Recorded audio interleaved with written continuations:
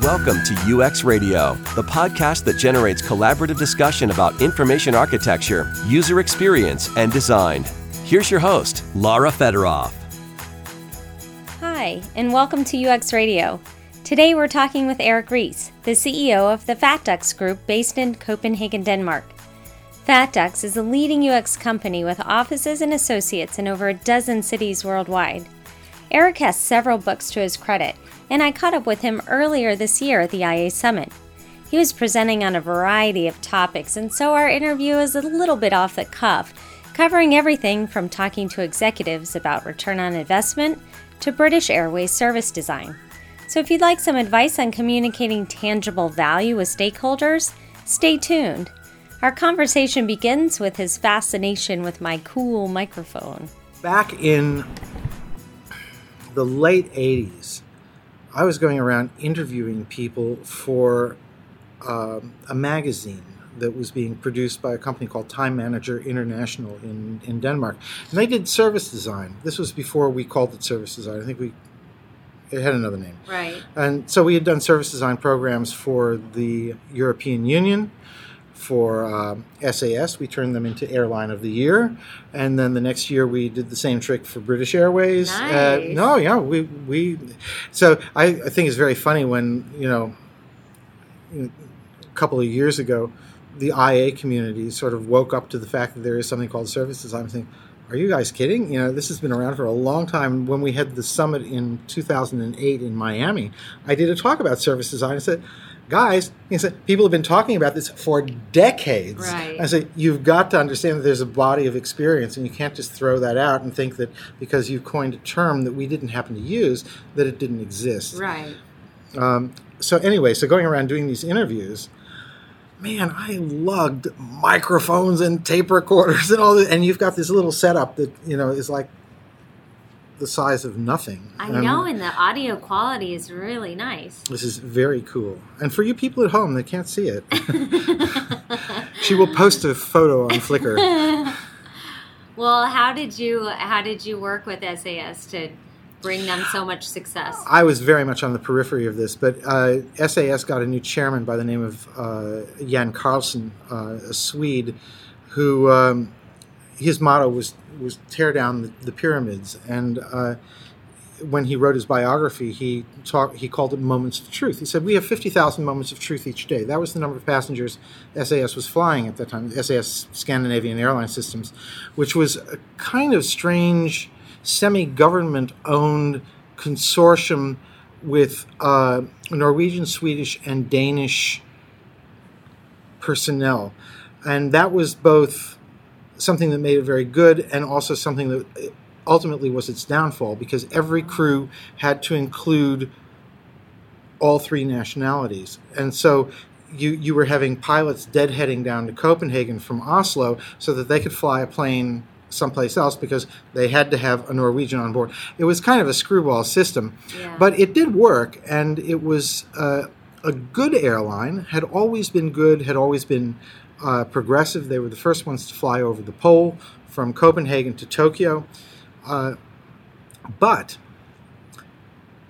service was really a differentiating factor, and Jan Carlson was very interested in becoming the businessman's airline. He saw that was where the profits were to be made, and he almost single-handedly invented the idea of business class.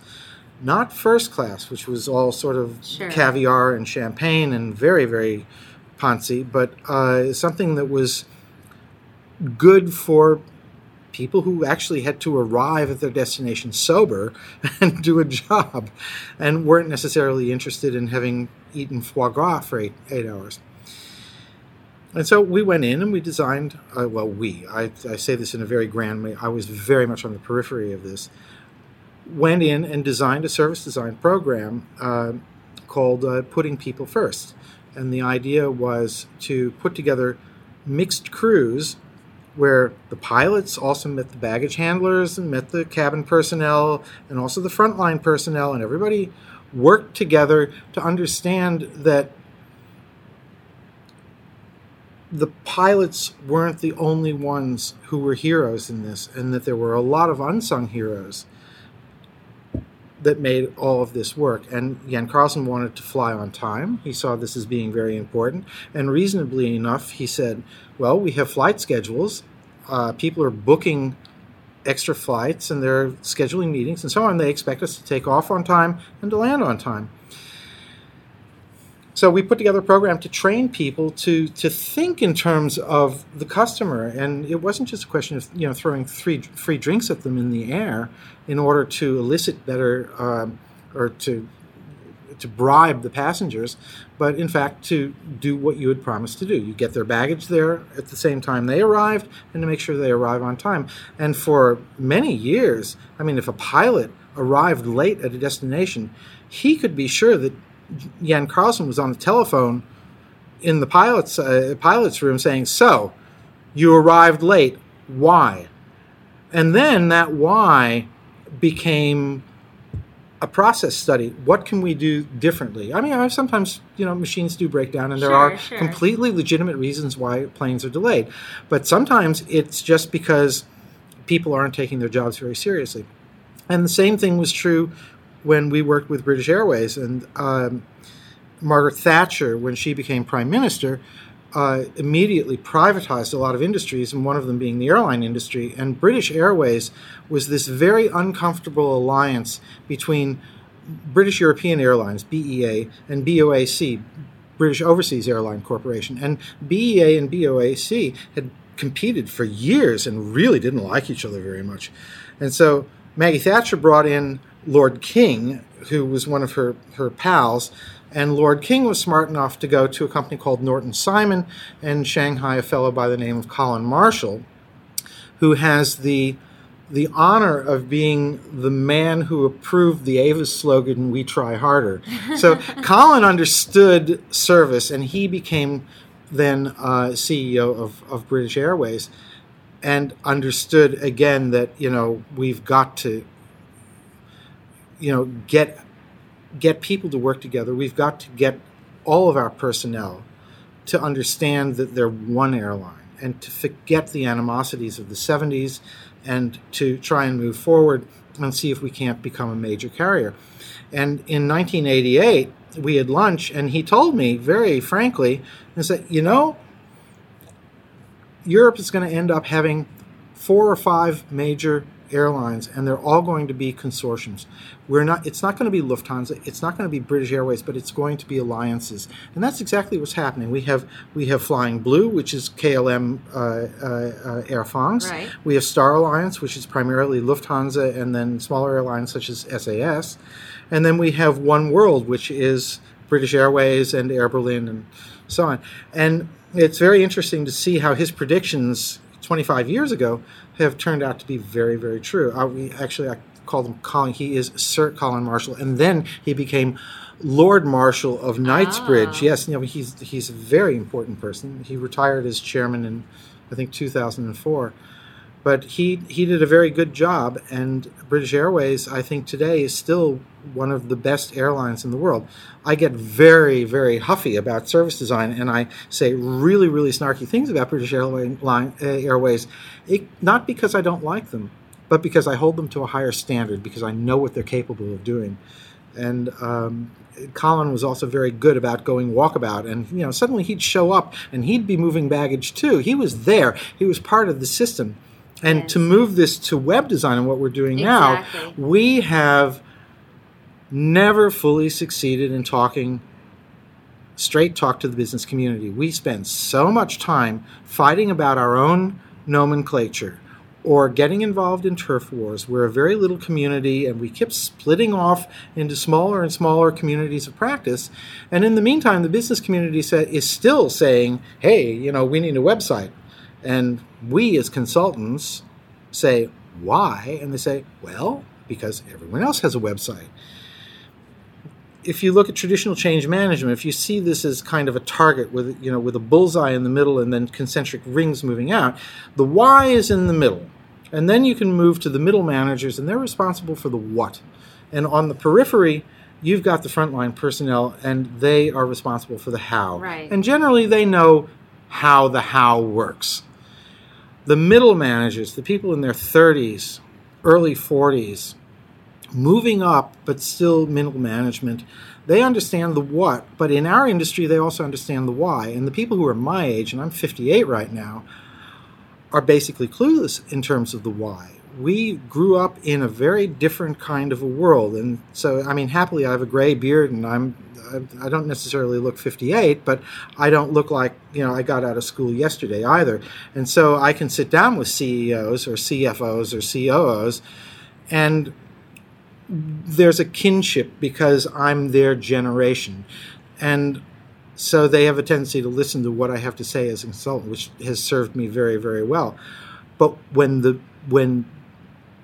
the C-levels really start to understand the why, then we're going to see movement in our industry. And unfortunately, I think we're going to have to wait until my generation dies before things really start to move. I think the people who are middle managers today, this is the 14th IA Summit. I know it's called IAS 13, but we started in 2000. So this makes the 14th summit, and I've been to every one of them.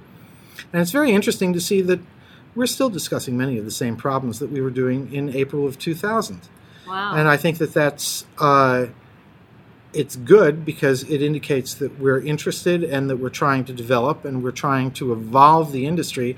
And it's bad because a lot of the energy that's being expended on trying to figure out how to define information architecture, whatever we go and talk about, is energy that would probably be better spent trying to talk to people who are in their late 50s and early 60s why what we do provides tangible value to their companies. I don't think that we've been very good at explaining what we do. I don't think that we've been very good at understanding how they think. Just because they don't understand our industry, we say, well, they're idiots and they're old and, whatever. And that's kind of too bad because they're not idiots. They didn't get to their jobs because they're stupid. They got there because they were actually very, very good at what they did. They just don't happen to understand our industry. So we have an obligation to help them. I think that, though, the people who are middle managers today, who were in their 20s and 30s when the first summit came about, and who are in their 40s now, over the next 10 years are going to be senior management, and I'm hoping that things are going to be a little different. But I saw a very scary statistic in one of the Danish newspapers. I live in Copenhagen, Denmark, so you'll have to pardon me if I trip over words or I say things that aren't grammatically correct. I mean, I was born in the United States, so technically English is my first language, but for 36 years, Danish has actually been my working language, so I only sound American. I don't necessarily think American. Right. But one of the Danish newspapers said that something like 58% of European companies don't even have a website at this point. That's kind of shocking after all these years. You would think that somebody would have been able to explain to them why they can actually turn the electronic experience into something that can be quantified on the bottom line. But nobody's doing that. Do you think it's because, I think you already mentioned that we need to do a better job of educating them, but also not belittling them and sort of understanding who they are and how to talk to them? So it's just, I think it sounds like just a different approach and a different type of conversation that they can understand. You're absolutely right. You're absolutely right. I think that there are a lot of people, I mean, just conversations in the hall where I do hear that they belittle, those silly CEOs that, want kittens on the front cover. They think the homepage is important and, the rest of the stuff that the industry likes to bitch about. And that's unfortunate.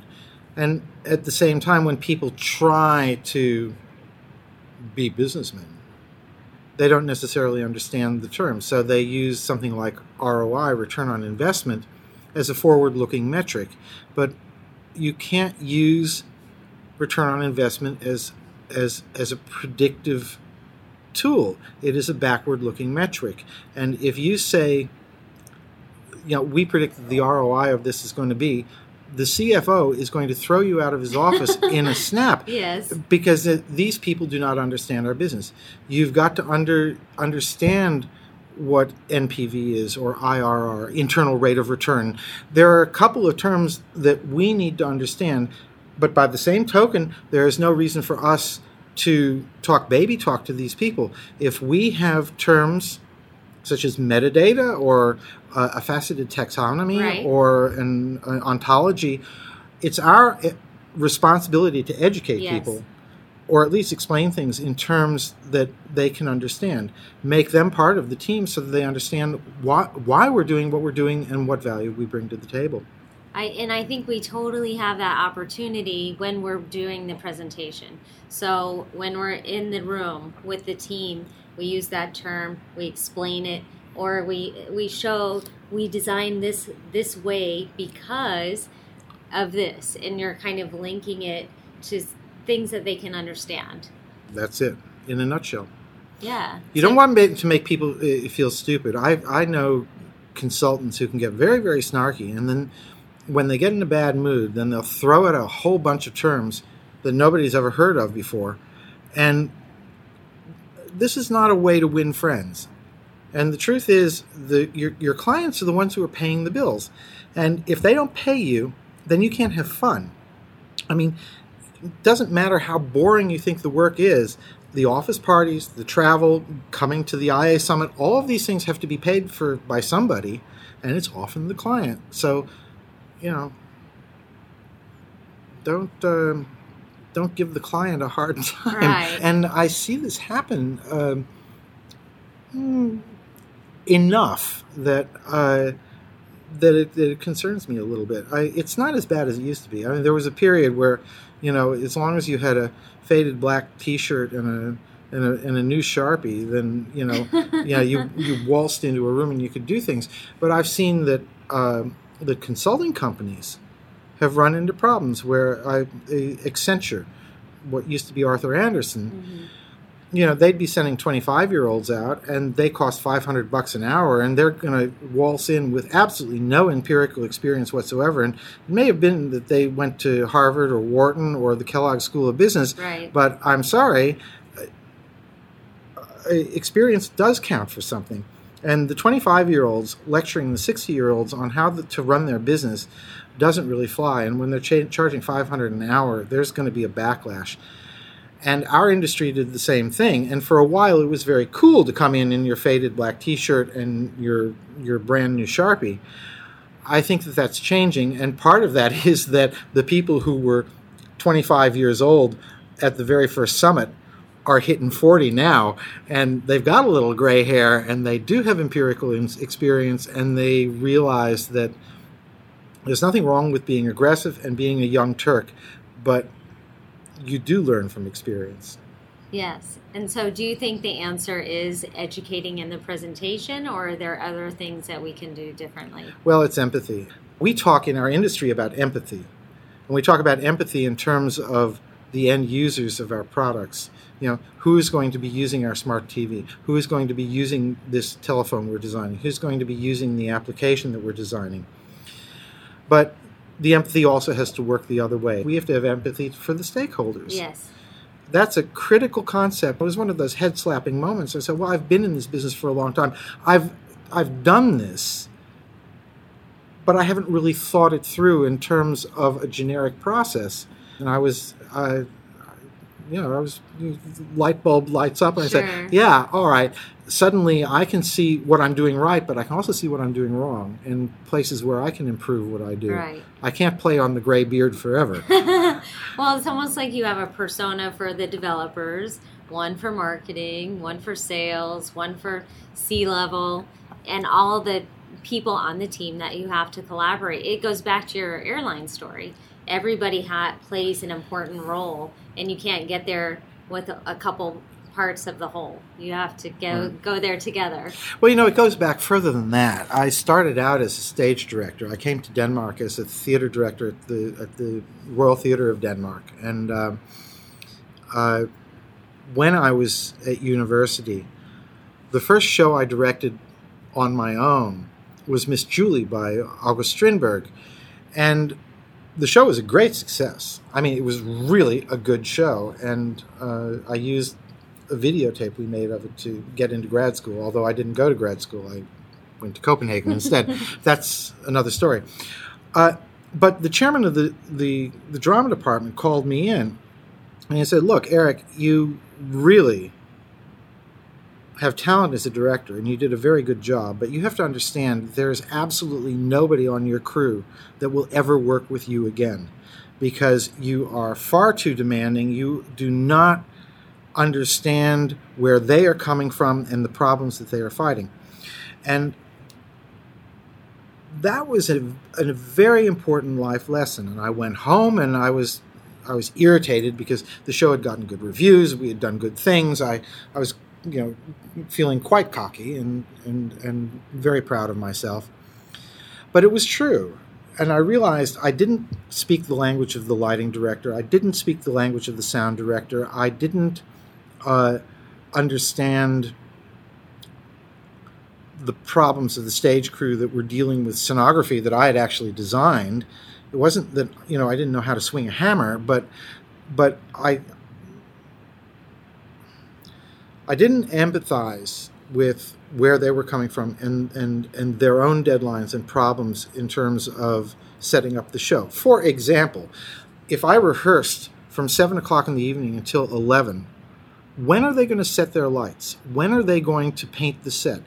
I'm asking them either to cut class during the day to do this, or I'm asking them to pull all-nighters, right, because I am taking up the stage exactly at the same time where they could be doing their work. So the result was I took scenography classes, I took lighting design classes, and I worked very, very hard. The next show I did, we all loved each other. It was a terrible show. It was a disaster. but everybody got along very well, and it was a good learning experience. It served me very well because, when people say, well, it can't be done. And so, well, it can. Have you considered this? You don't want to say, no, it can be done and this is how you do it. But instead say, look, I've actually tried some of this. So I was part of the math club when I was in high school. This is like in 1968. We had this horrible big mainframe computer. It couldn't really do a whole lot of things, and you had to feed your program in on a pink strip of telex paper. And I think we got it to play blackjack. And our biggest hurdle was getting the machine to shuffle cards. It was very difficult to do randomization. Oh, right. And the things that we do today by tweaking clock frequencies and whatever to get sort of a pseudo randomness out of things. I mean, we had no clue how to do this on this UNIVAC or whatever it was. But I knew enough programming when the microcomputers started to come out. I'm sorry, the late 80s when Macromedia Director came out, and suddenly I was working in an advertising agency and I was asked to help write these things and put them together and structure them. Nobody called it information architecture. I said, well, this is really cool because I understand computers. I programmed and wrote the first Danish language adventure game, and that's kind of cool because this was for the ZX Spectrum, which was an English machine. But see, Danish has 3 extra letters, like that O with a slash through right, it, and the AE combined together, and the thing that looks like the A in an angstrom unit. Where are those on the Spectrum keyboard? If you're going to write a text adventure game, sure, how do people type it? And so I'd figured out how to use keyboard interrupts, and I could write something that didn't require any Q's, X's, and one other letter. And so I moved these things over to the other letters and used keyboard interrupts. And it was kind of cool that it could be done. So I understood how computers thought because I had been working with them for actually a long time at this point. Computers are pretty dumb. They don't do a whole lot. They can add, subtract, multiply, divide, and remember things. That's about it.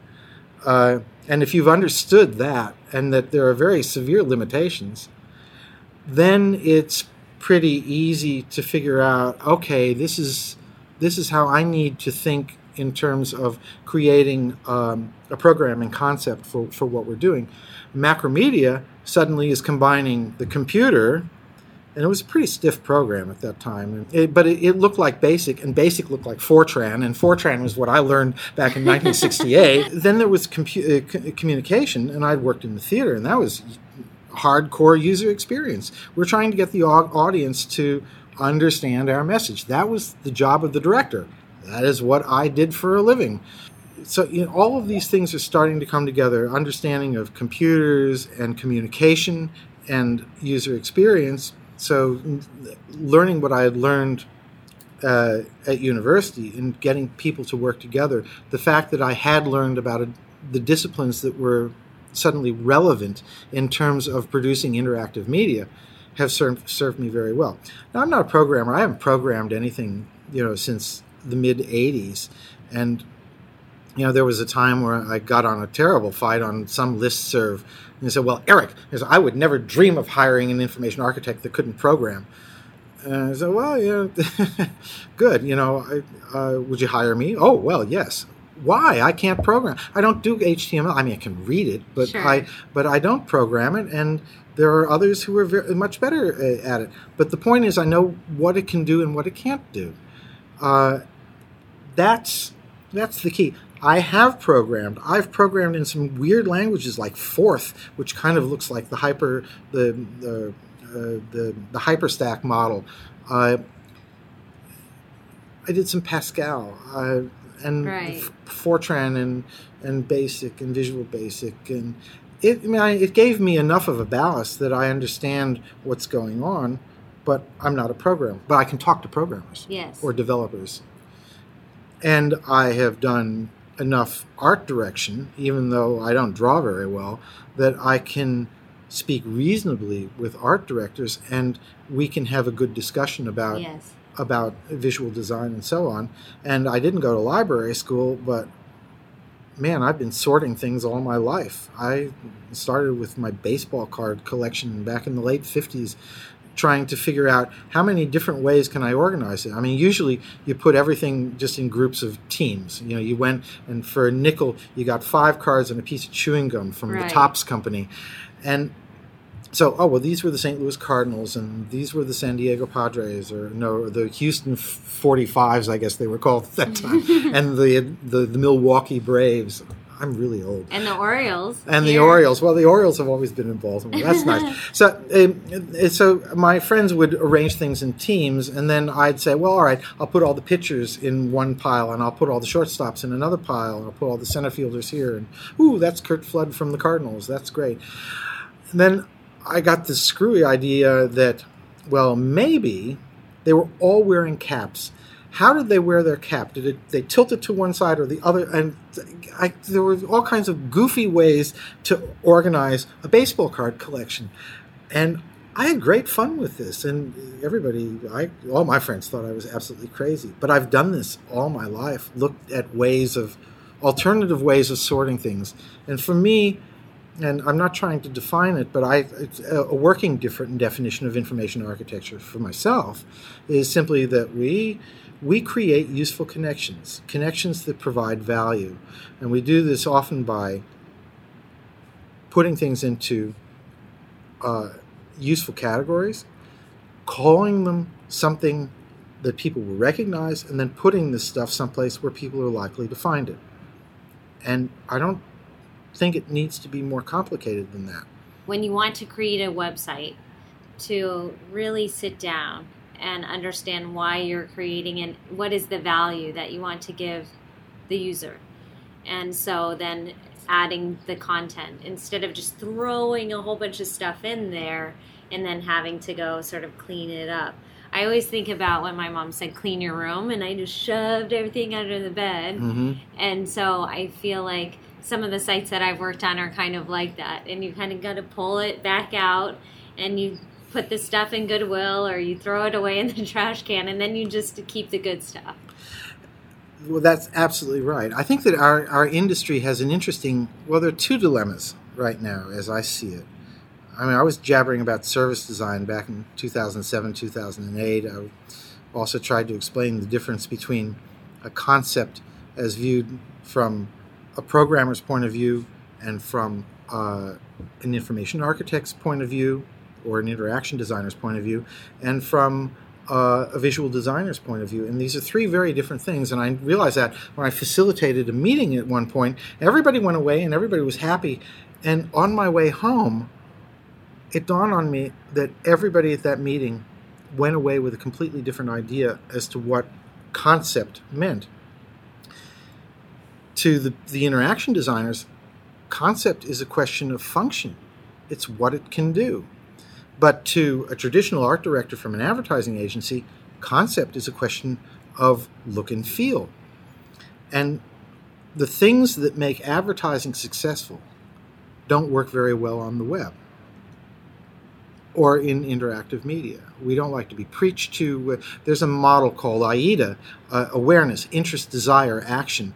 And if you've got 1.7 seconds to catch people's attention while they're leafing through a magazine, you've got this, headline that's going to play metaphorically off of some kind of an image, and hopefully people will stop up and say, "Wow, that's kind of cool. Who wrote this?" And then, if you're lucky, they'll actually start reading your body copy. So, you have this winter scene, and you have the snow-draped fir pine trees, and it's all idyllic, and you glue on a headline that says, "Scene of the crime." People are going to stop and say, "What the devil was that?" The headline is a tease. But on the web, a link is a promise. If you click here, this is where you're going to get. So the headline or the link for this same snowy picture of the idyllic pine trees drenched in snow. Can you say drenched in snow? Well, whatever.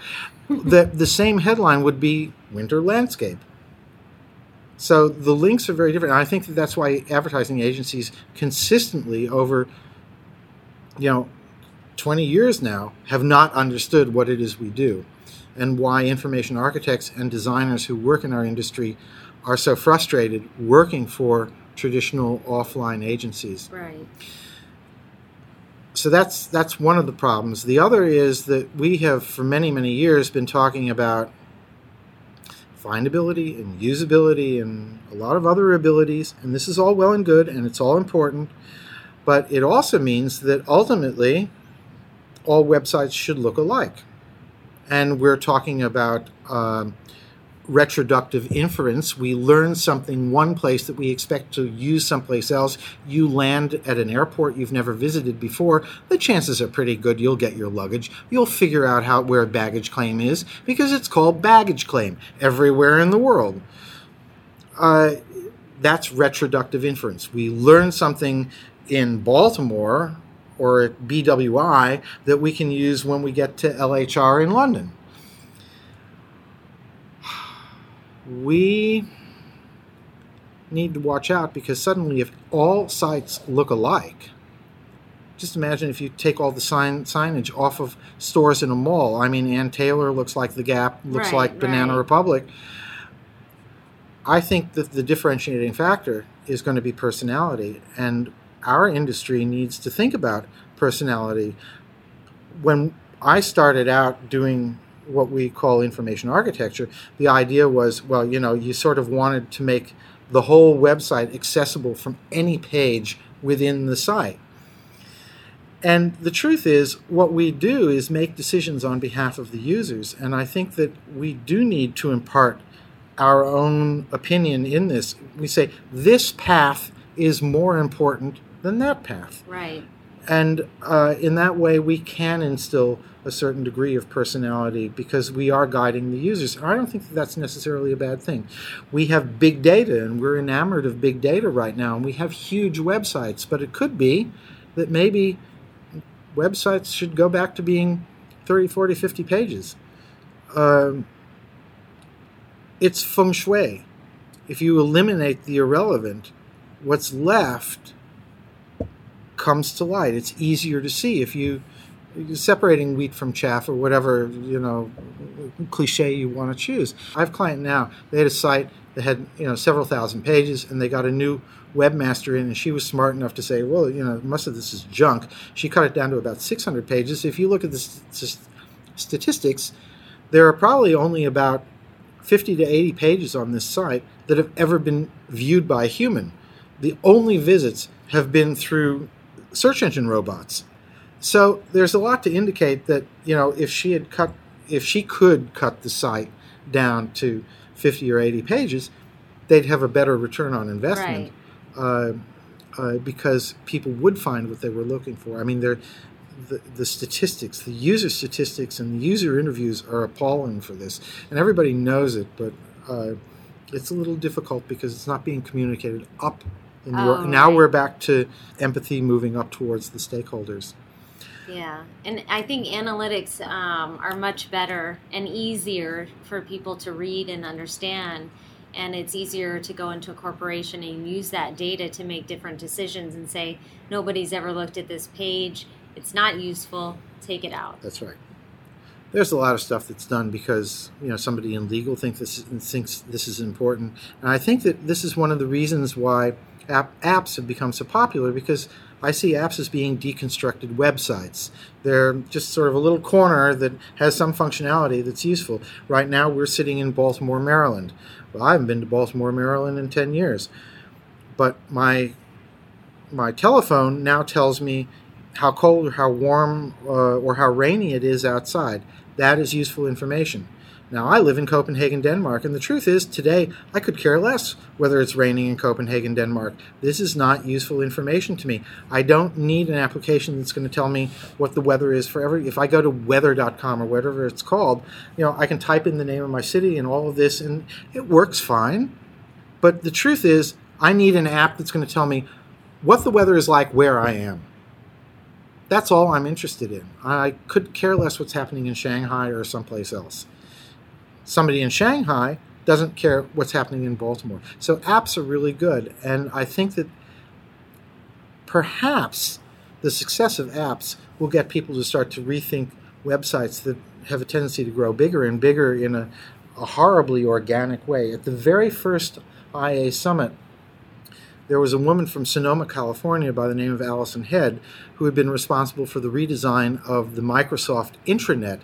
And they had something like 39 million pages, including, it had become the filing cabinet of the repository of strange semi-historical documents from the history of Microsoft. So the badminton team that Bill Gates put together when they had opened their offices in Albuquerque, this is still on the internet. And Allison Head came in and she threw a lot of this stuff out, cut it down, and there were still millions of pages, but she cleaned it up. This is now 14 years ago, and we've got the same problems. We have a lot of sites that have grown organically. There's too much information. There's a lot of stuff that isn't being used. And I'd like to see it thrown out. So I think apps may encourage people to make their websites and their other interactive applications a little easier to deal with. Right. You talked about adding personality, and you mentioned that you could do that through the path. What other ways can you add personality to the site? Well, certainly through content. We talk a lot about content strategy right now, and I'm delighted that content strategy is gaining so much momentum. It's not information architecture. Content strategy is very much about the boxes. Information architecture is very much about the paths, the arrows that connect these. I don't see these as competing industries, and a lot of the people who are thought leaders within the content strategy community actually come from an information architecture background, or it may not have been called that, but they were certainly doing sitemaps and wireframes and whatever.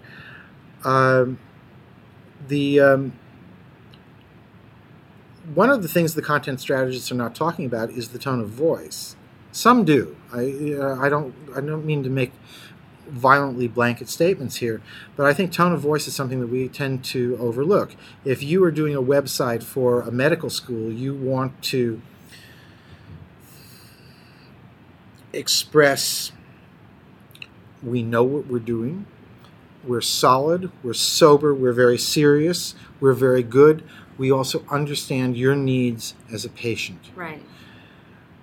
That's a very different tone than my organization, which is called FatDUX, not DUCKS, but DUX, DUX, Design of User Experience.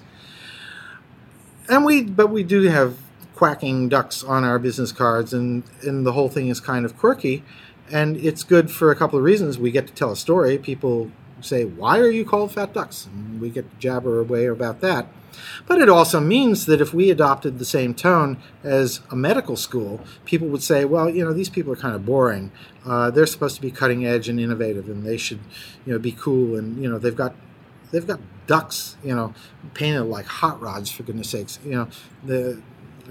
We expect a different vocabulary. Right. Well, your tone on FatDUX is fun and intelligent. Well, thank you. Our 404 page, our File Not Found page, is a classic. As a matter of fact, it is the most visited page on our site. And when this first started to happen, we were kind of shocked because so how many dead links can we have? We're getting all these hits on our File Not Found page, the 404 error. And it turned out that the fellow Klaus Koskor, who was head of a Dane, who was head of user experience for Yahoo, had blogged about it. And he said, these people understand how to write a 404 page. And so everybody was going to our 404 page to see the 404 page. And it's completely skewed our statistics. And now, even 6-7 years later, it's still the most popular page on our site, which is really a very depressing thought when you think about it.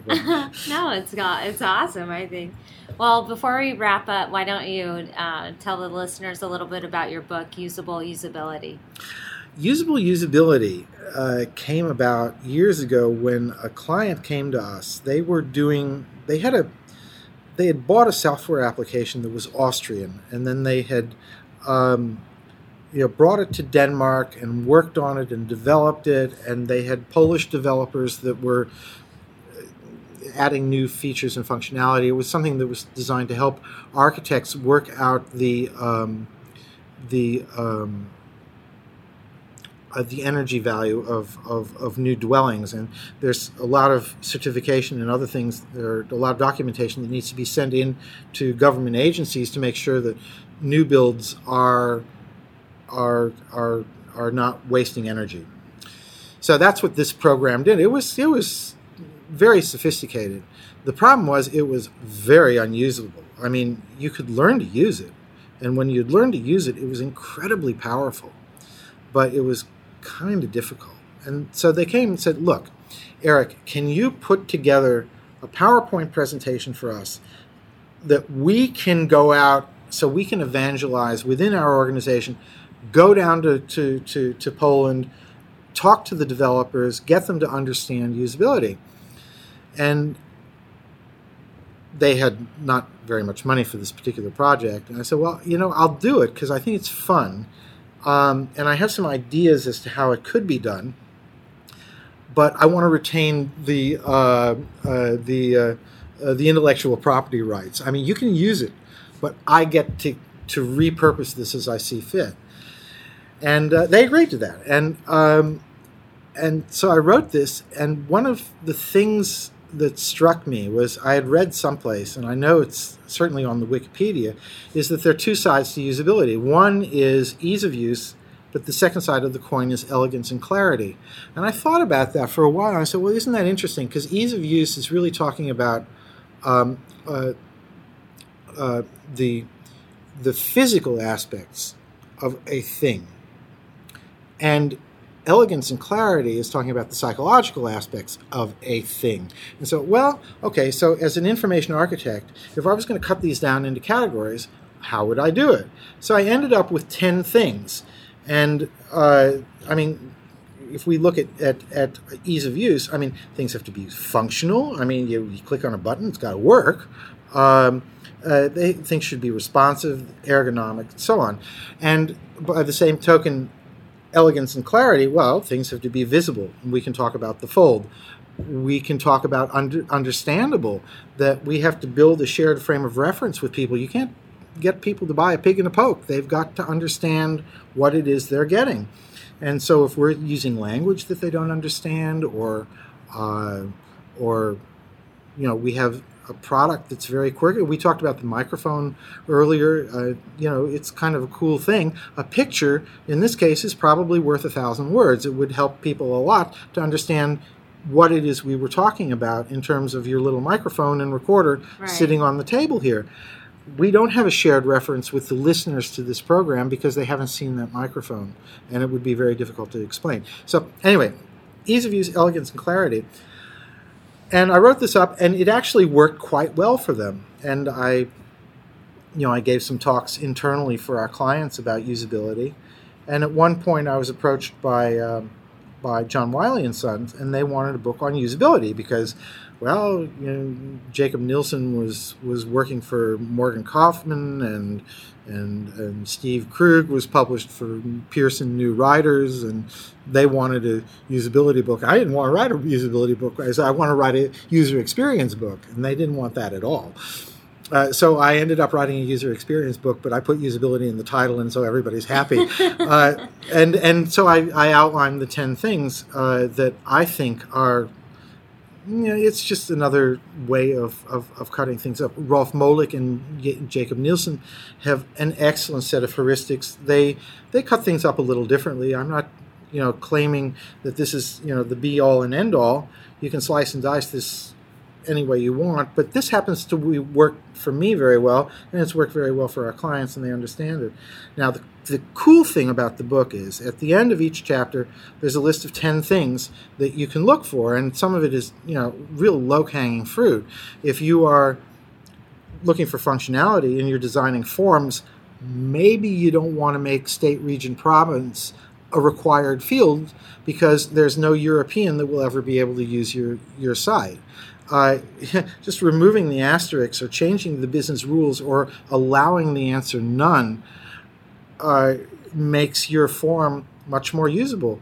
And forms is where the conversions take place. If the forms don't work, it doesn't matter how pretty the home page is. Home page is not where you're supposed to be putting your money. So anyway, at the end of each chapter, there are 10 things that you can look at. And so what I ask for at the end of the book, and so if you're really trying to do quick and dirty work and you don't have a budget and nobody in your organization has the least idea what you do or why you're there, take one thing from each chapter. Look at whatever problem or website or device you're working on. You can be designing a chair.